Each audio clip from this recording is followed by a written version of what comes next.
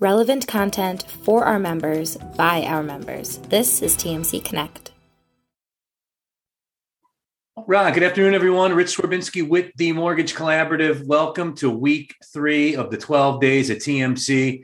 And as we've done each of the past 2 weeks, to kick off the week, a special edition of the Last Week in Mortgage Today. Decided to keep it as part of the agenda for 12 days. And we went to our all-star crew of co-hosts for these 3 special editions. And let me take a moment to introduce those co-hosts. First up, TMC Network fan favorite, Chief Lending Officer of PRMG, Kevin Peranio. KP, thanks for joining us.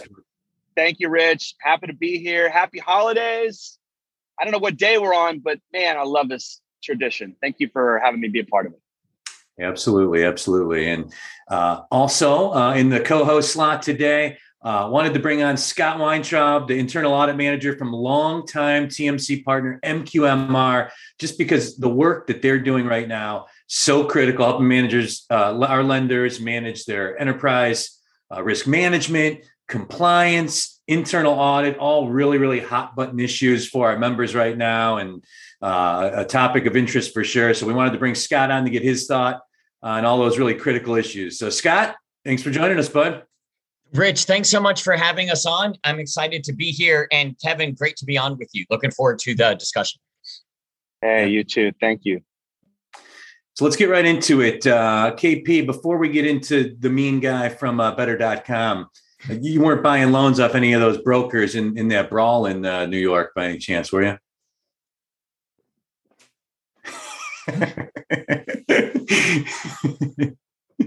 That's when Zoom calls go wrong for sure. That video was interesting. You know, we had a pretty big party up there. PRMG, we have a big presence in New Jersey, both wholesale and retail. And we threw a party over at the Borgata, and we had it one night, and then I think Cross Country had a party another night. And supposedly that was like out in the lobby bar of the main hotel at Harrah's, where you check in by the front desk and there's that little coffee and a little bar. And I think it was some dudes from Freedom and Round Point that were just squaring off. That's the lowdown I got. It looked like a fun little event. Sometimes, you just got to let it all out. And I maybe that's probably not the classiest thing to say. I like to stay away from fights and it's not my thing, but hey, I get it. I understand. Sometimes, competition's fierce in New Jersey, right? You get to Atlantic City, you just feel like you want to start rumbling with people. So, glad we weren't part of it, but it was fun to watch from the sidelines. Oh, too funny. And the Better.com guy, we've talked about it in the last couple shows, but what a disaster that was. Yeah, that guy is, I have this saying, I've said it on this before. Remember when we first got together in the pandemic, talking about the secondary market being cold, heartless, and unforgiving. We could add Vishal Garg to that list. He gets money and fires 900 people, right before Christmas on a Zoom call. I know. Look, whoever gave him money, SoftBank, whoever else is wrapped up in that. I think Goldman Sachs is an investor. They value people cutting costs and cutting staff. That's what happens when you want to go public. I'm so glad that the members of TMC are not cold, heartless, and unforgiving. It's awful when you have to get rid of one person. That's how we always look at our teammates. And so to see the way this went down, it just philosophically doesn't align with the Mortgage Collaborative or my company or anybody's company that I know, unless, of course, you are backed by that kind of thought, that Wall Street mentality, that hedge fund, equity firm, bank mentality. Hell, even most banks wait until they do it either in October before Thanksgiving month, or they do it in January after the holidays are over when they're going to do it. But man, God, it's just an awful, awful way to do business. And but whatever, man. It's like that's not us. And I'm glad to be part of a group like TMC that we don't roll like that. Yeah, Rich, could I jump in and maybe add something real quick to that? Absolutely, yes. So first, I thought Kevin made a great point in that it is awful when any company has to lose even one person, let alone when it has to be a group of people, or obviously in that case, a large group of people. And besides, I think the obvious that people may have seen or felt about what they read about or maybe heard about this particular incident. From my perspective, as someone that helps clients, what I saw is there's some very real lessons there. And for example, one of the audits, Rich, that our company does is one of a company's human resources department. And I think it's really important. And I think what I would take away from that is what, for any company, what are our policies? It's one thing bringing people in. Companies want to hire people all the time, and that's a good day for an organization. But what about when someone does leave, or when you do have to make a decision to let someone go in an involuntary way? How is that handled? And what, do you even have a process? Is it followed? Who is involved in the communication? And obviously we saw that communication is extremely important in situations like this. And so I think, for someone working at a company, that I think is a big takeaway to think about. Well, while we might not do that, what are our processes like? And have we thought of everything? And to Kevin's point, would it go as smoothly as something like that can go in that unfortunate situation? And are you prepared for that? Yeah. Risk management is more than just hedging a pipeline correctly, right? I mean, I remember my last bank job, we had a chief risk officer, and he could be a pain in my ass at times, but he was a good guy to go to for any kind of situation. And, there was 7 different classifications of risk that he had broken down into this whole coaching tree type looking document that, let me know as a leader, all the different things that, he had to watch out for as we navigated the waters and ran the company. So yeah, a case study that will be used, I'm sure, in future college courses on not how to handle staffing decisions that are tough as we move forward. So indeed. And I want to get into Scott, this recent CFPB supervisory findings, which I found really interesting, as of our members. But before we go there, KP, got the Fed meeting coming up these next couple days. This is kind of a big one in that the wide expectation is that the Fed will formally implement and incorporate new language related to an accelerated taper. Maybe 2 schools of thought. One would be a doubling of the current pace of taper, reduction of bond purchases. Another would be maybe a 50% increase in the taper. Any thoughts you have about the upcoming Fed meeting? Anything you're looking for? Any predictions from the norm?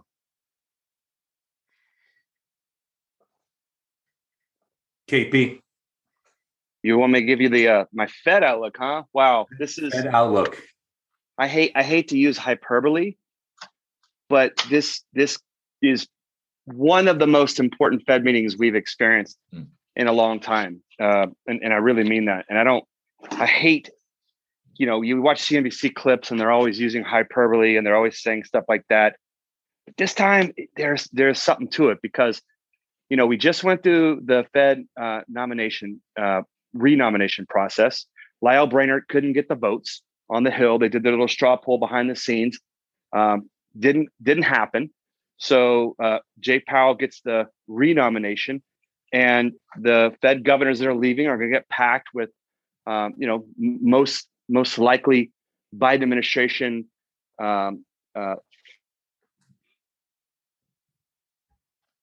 favorable policymakers. That's kind of the idea, is the compromise by not getting Lyle Brainerd on there.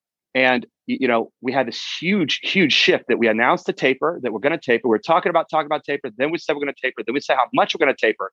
And then today and tomorrow, they're going to say, we're probably going to double the taper, which is a big deal. And then separately, besides reducing, from 5 to 10 billion a month in mortgage-backed security purchases, which the Fed owns 30% of the mortgage-backed securities. I mean, they're a humongous buyer. And they're going from 10 to potentially 20 billion a month in treasuries. It's going from 15 to 30 billion to bring that down.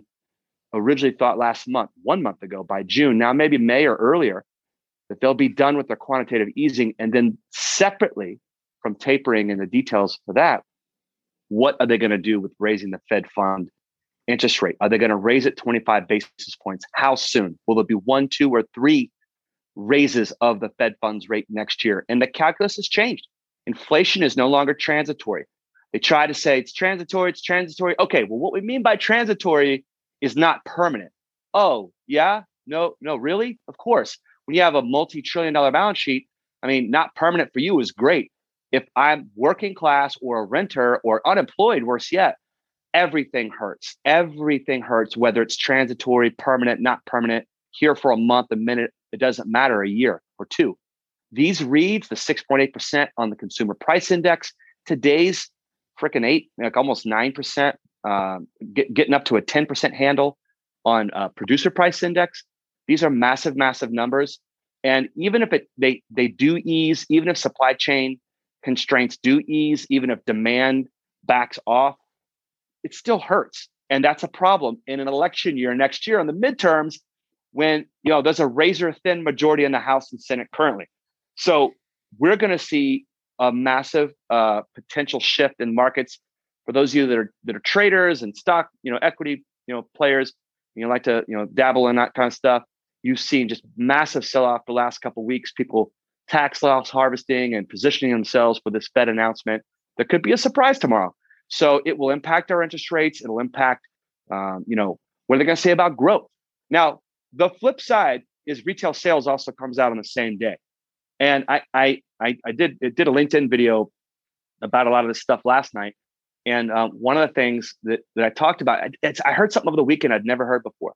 We always hear our economy, our GDP is 70% consumer spending. We hear that over and over and over. I never saw that broken down into, someone said the top 20% of income earners spend 60% of all of that consumer spending, which is 70% of our economy. It sounds like 70% of the time it works all the time, right? But yeah, 70% of our spending is in the GDP and the economy. It's consumer spending, and the top 20% spend 60% of that. They're not affected by inflation. And let's be honest, all of us on this call, we're in that bracket. We're best. We're in the mortgage business. We kick ass. We work hard for it. But are we not going to get a turkey because it's 50 cents more per pound? Are we not going to fill up our gas tank because it's 50 cents more a gallon or even $1 a gallon? Of course we are. It hurts the poor. And that's the voting class. And that's going to be a real problem next year. So I think the retail sales numbers will be strong. And I say this time and again, there's a huge widening of the middle class going on in America. And it just puts even more impetus on us to teach financial literacy and put people in houses.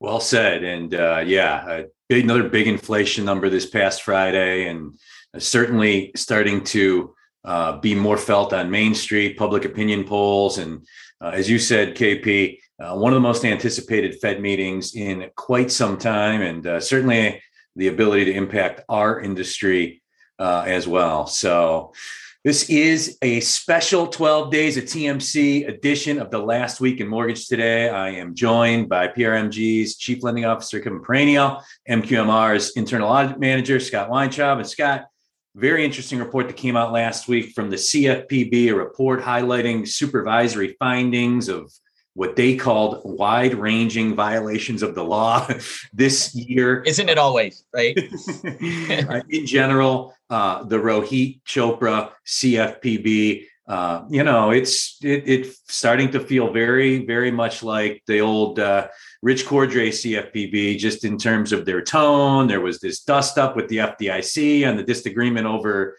the bank merger thing.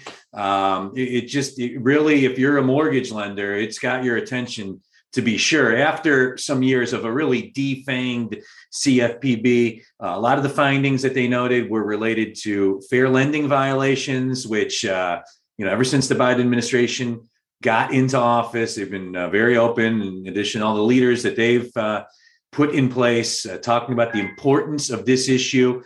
What were your thoughts? You guys are right in the middle of this, MQMR. Your thoughts on that report of those findings? Yeah, Rich, it's a great question. And I would just take one half step back generally. The fact that the CFPB puts out this guidance, right, like every 6 months, is part of that is a good thing, right? It's a little bit of them opening up their playbook, and we can see what they're looking at and even what they're finding. And so you're right. I thought the one that came out on Wednesday of last week was particularly interesting.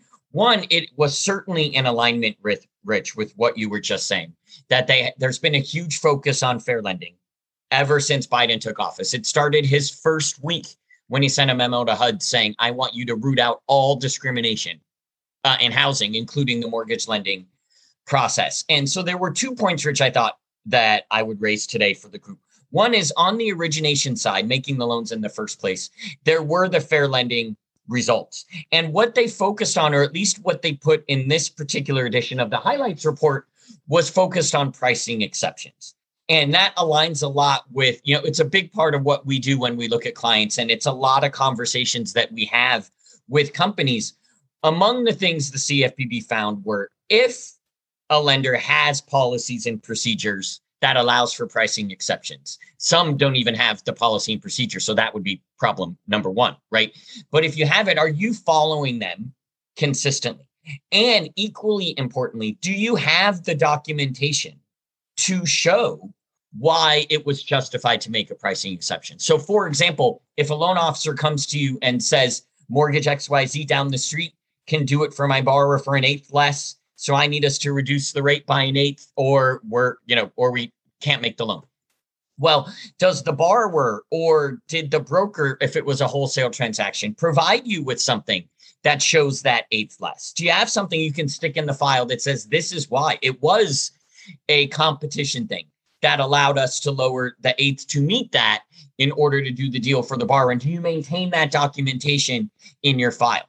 Another thing they talked about was a lot of companies have sort of a hybrid model for pricing exceptions. There are some levels where you'd have to go to a centralized, like your secondary marketing or cap markets department to get an exception approved. Whereas other times, loan officers or branch managers have the authority to grant pricing exceptions themselves, either entirely or up to a certain amount. And so that naturally leads to a potential risk for people out there doing different things. And what does different things lead to? It leads to different results.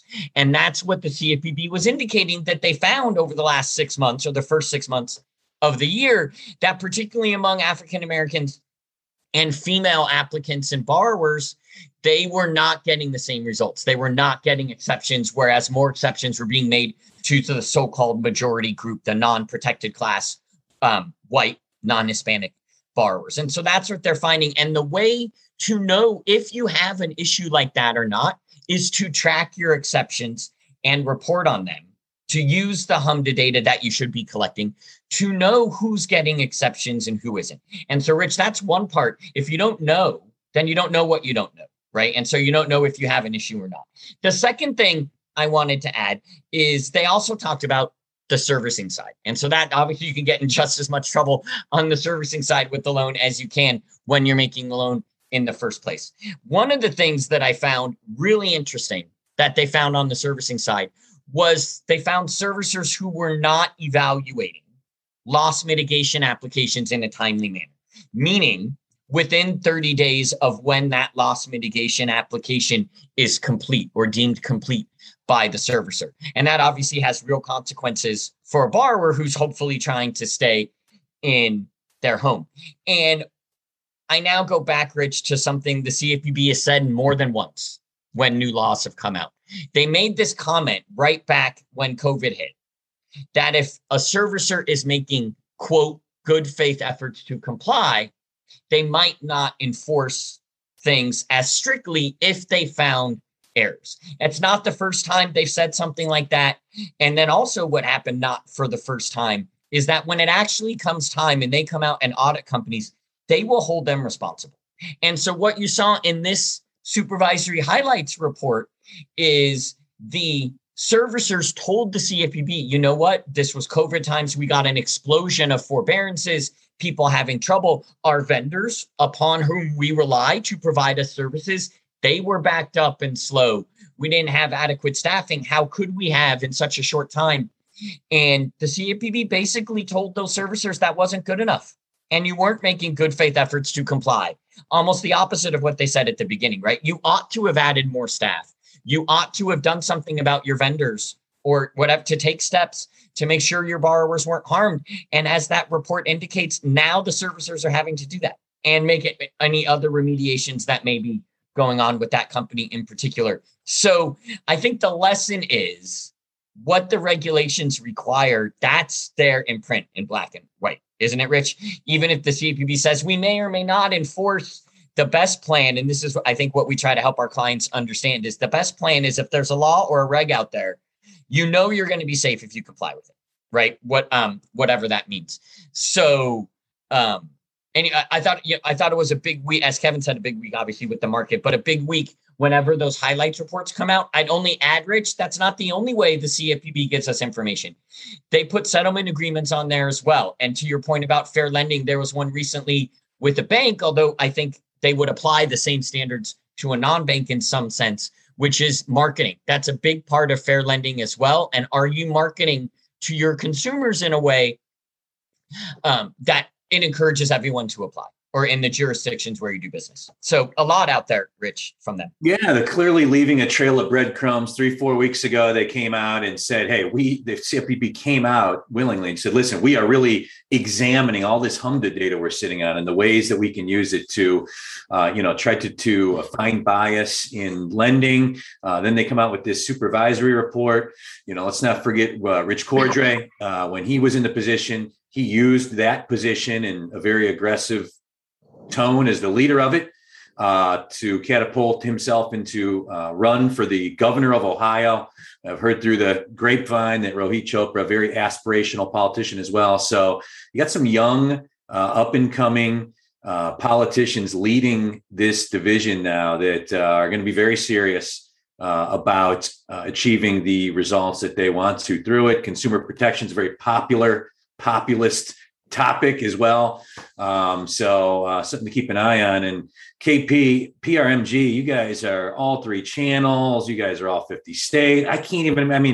Take us a little bit inside, your mindset as a leader, how you're just managing this issue, things like tracking exceptions. And I know you guys have been out in front of this and doing a lot of this stuff, before the change in administration, but just would be curious as to your insight on this emerging topic in the industry. Well, I think we have some good ground tactical insight to offer to the rest of the collaborative. We just went through a CFPB audit. It was our first one, and we had no findings. A couple things here and there, but what's interesting is there's a handful of lenders that are in the middle or have completed and gone through what would normally be the entire process, and now that it's over, they're like, okay, hang on. We need to figure out who's running the show here. We have no idea what's going on back in DC. So literally the CFPB, there's some people that have been there, since inception, and they're kind of like the ones, the auditors that are doing the stuff, and they're very cool. But now they're waiting for guidance and direction from leadership, which just got nominated, who's then trying to fulfill and fill all the other leadership positions, and then kind of set their agenda, who they're going to target, what they're going to target, how they're going to target. They've got this data. They've got people like us teed up and ready, to engage with on whatever topics that they want to prioritize, which many of them we just mentioned. So that's kind of where we're at. So they're in a little bit of a holding pattern. On a separate note, we beat our False Claims Act, which was cool, and I think our attorney, the representative, said his last 29 clients in a row all got fined, and Department of J kicked it back and said, hey man, Department of Justice says there's no there, so you guys are good. So, and then I think goes to, self-reporting any defects with your loans. I will tell you, the fact that we self-report on our HUD loans, if we have loans that are uninsurable, we say we have a loan that we think is uninsurable, we try and work through it. We're open, honest, and transparent about it. I think that's what helped us with the False Claims Act. And if you take that same mindset with the way you do origination and LO compensation and your HMDA data and your reporting. I mean, gosh, for the last 3 years, we've just been hammering our HMDA reporting to make sure that we've been getting caught up and more accurate and have less defects and bringing that, flatten that curve of defect percentage. We're very lucky. Mark Ely is our general counsel, who we brought in a couple of years ago. He used to be at Finance of America, and he'd already been through a couple of these audits. Main reason why we brought him over. He didn't want to work for the big equity firm machine. And, he liked our vibe a little better. And we had a guy that was kind of a novice and really unorganized. Won't say any names, but he would have just got crushed in an audit like that. So we just got lucky. The timing came up with all of us, and here we are. So I think if you do the right thing by the consumer, I don't think you have a deal killer coming your way from the CFPB. But it's like regulators. I get it. Like, they want to protect the consumer, and I'll just contend, like I always do. Tell us what you don't want us to do, and then we'll all go fix it. Like today, like right now. Like, just tell us right now what you don't want us to do, and we'll all go fix it. Nobody wants a fine. But they don't. If you're going back to the gotcha thing like you had with Cordray, which is an awful way to be a partner with the lending community that's serving the underserved, by the way. I mean, it's like, we're the independent mortgage bankers in the communities, rooted in the local communities, doing the work the Biden administration wants, serving the underserved. So you're going to play gotcha with us? Help us help you. So right. I think they need to kind of get some alignment with what they want the CFPB to do versus actually achieve their housing goals, and it's not going to come from creating a gotcha environment. And Cordray lost, by the way, in Ohio. So Get the wine. So, and such a great point about, self-reporting and self-identifying. I remember going through these things on the bank side, and that is such a big part of it. Like PMG, you guys are, able at your size to be able to hire internal counsel. But one of the reasons we wanted to have Scott on is a lot of TMC members, smaller independent mortgage banks, community banks, credit unions that, they don't have an internal audit department or an internal counsel. And it is really so important. I know Fannie and Freddie are now mandating it, Scott, to have some sort of internal audit function that is willingly analyzing your organization, looking for defects, looking for, deficiencies and things that you need to fix, and being proactive about addressing them as opposed to the regulators finding when they come in. Right, Scott? You're absolutely right, Rich. And I would just say what happened, Kevin, at your company doesn't happen by magic, right? Or luck. You mentioned maybe there was some luck in the timing, but the results of your CFPB exam were not lucky or magic. Right. It was a lot of work, I think, that you and your colleagues put in. And you're right. Not everyone has the resources, Rich, to do that internally. That's exactly why MQMR is here and how we can help clients. And our goal is obviously, it's the opposite of gotcha, right? As Kevin mentioned, it's the opposite of that. It is to help our clients. And by help, I mean, we want them to be exam ready. We want them, when the CFPB comes out or a state regulator, we want them to get the Kevin treatment, right? We want the no findings. And by one of the ways we can do that is by getting them prepared. If there is anything to find, we're going to find it. And we're going to make suggestions and help them work through those things and get their operations to be even more effective than they already are, right? Like I mentioned earlier, we go through every department that an organization has. And that's really important because you don't know necessarily where your risk might be coming from. And that's what we can help with, right? To know where your risk is coming from so you can be prepared when those audits happen. Yeah. And anybody that is not doing business with MQMR or needs help getting connected with them, just reach out to me or anybody on our team and we can do that. But as always, the time flies by. We're at the end of our half hour, and we've got industry titan Teresa Bryce Basemore as our keynote of the day that is coming up in 1 minute. And somebody from our team. She is so awesome. Yeah. I saw her a few years ago the first time. She's amazing. She's done a lot in this business. She's really cool. So for sure. Yeah, we've been trying to get her to speak for years at things we've done. And luckily for us, she agreed to do it. So that's coming up right now. But KP, as always, thank you very much. Always appreciate your insight, brother. Thank you. And cheers, Scott, everyone. Happy holidays. Happy holidays. And Scott, thank you very much. MQMR, 5 years now, a TMC partner. And a lot of happy TMC lender members. And guys have done great work for the network. So really appreciate you and MQMR. Appreciate that. Thanks, Rich. Kevin, thanks for letting me be on with you. Happy holidays to everybody. Happy holidays, everyone. Take care. Take care. Bye. Cheers. For more information about how you can get involved with TMC Connect and witness the power of the network firsthand, please visit us at mortgagecollaborative.com.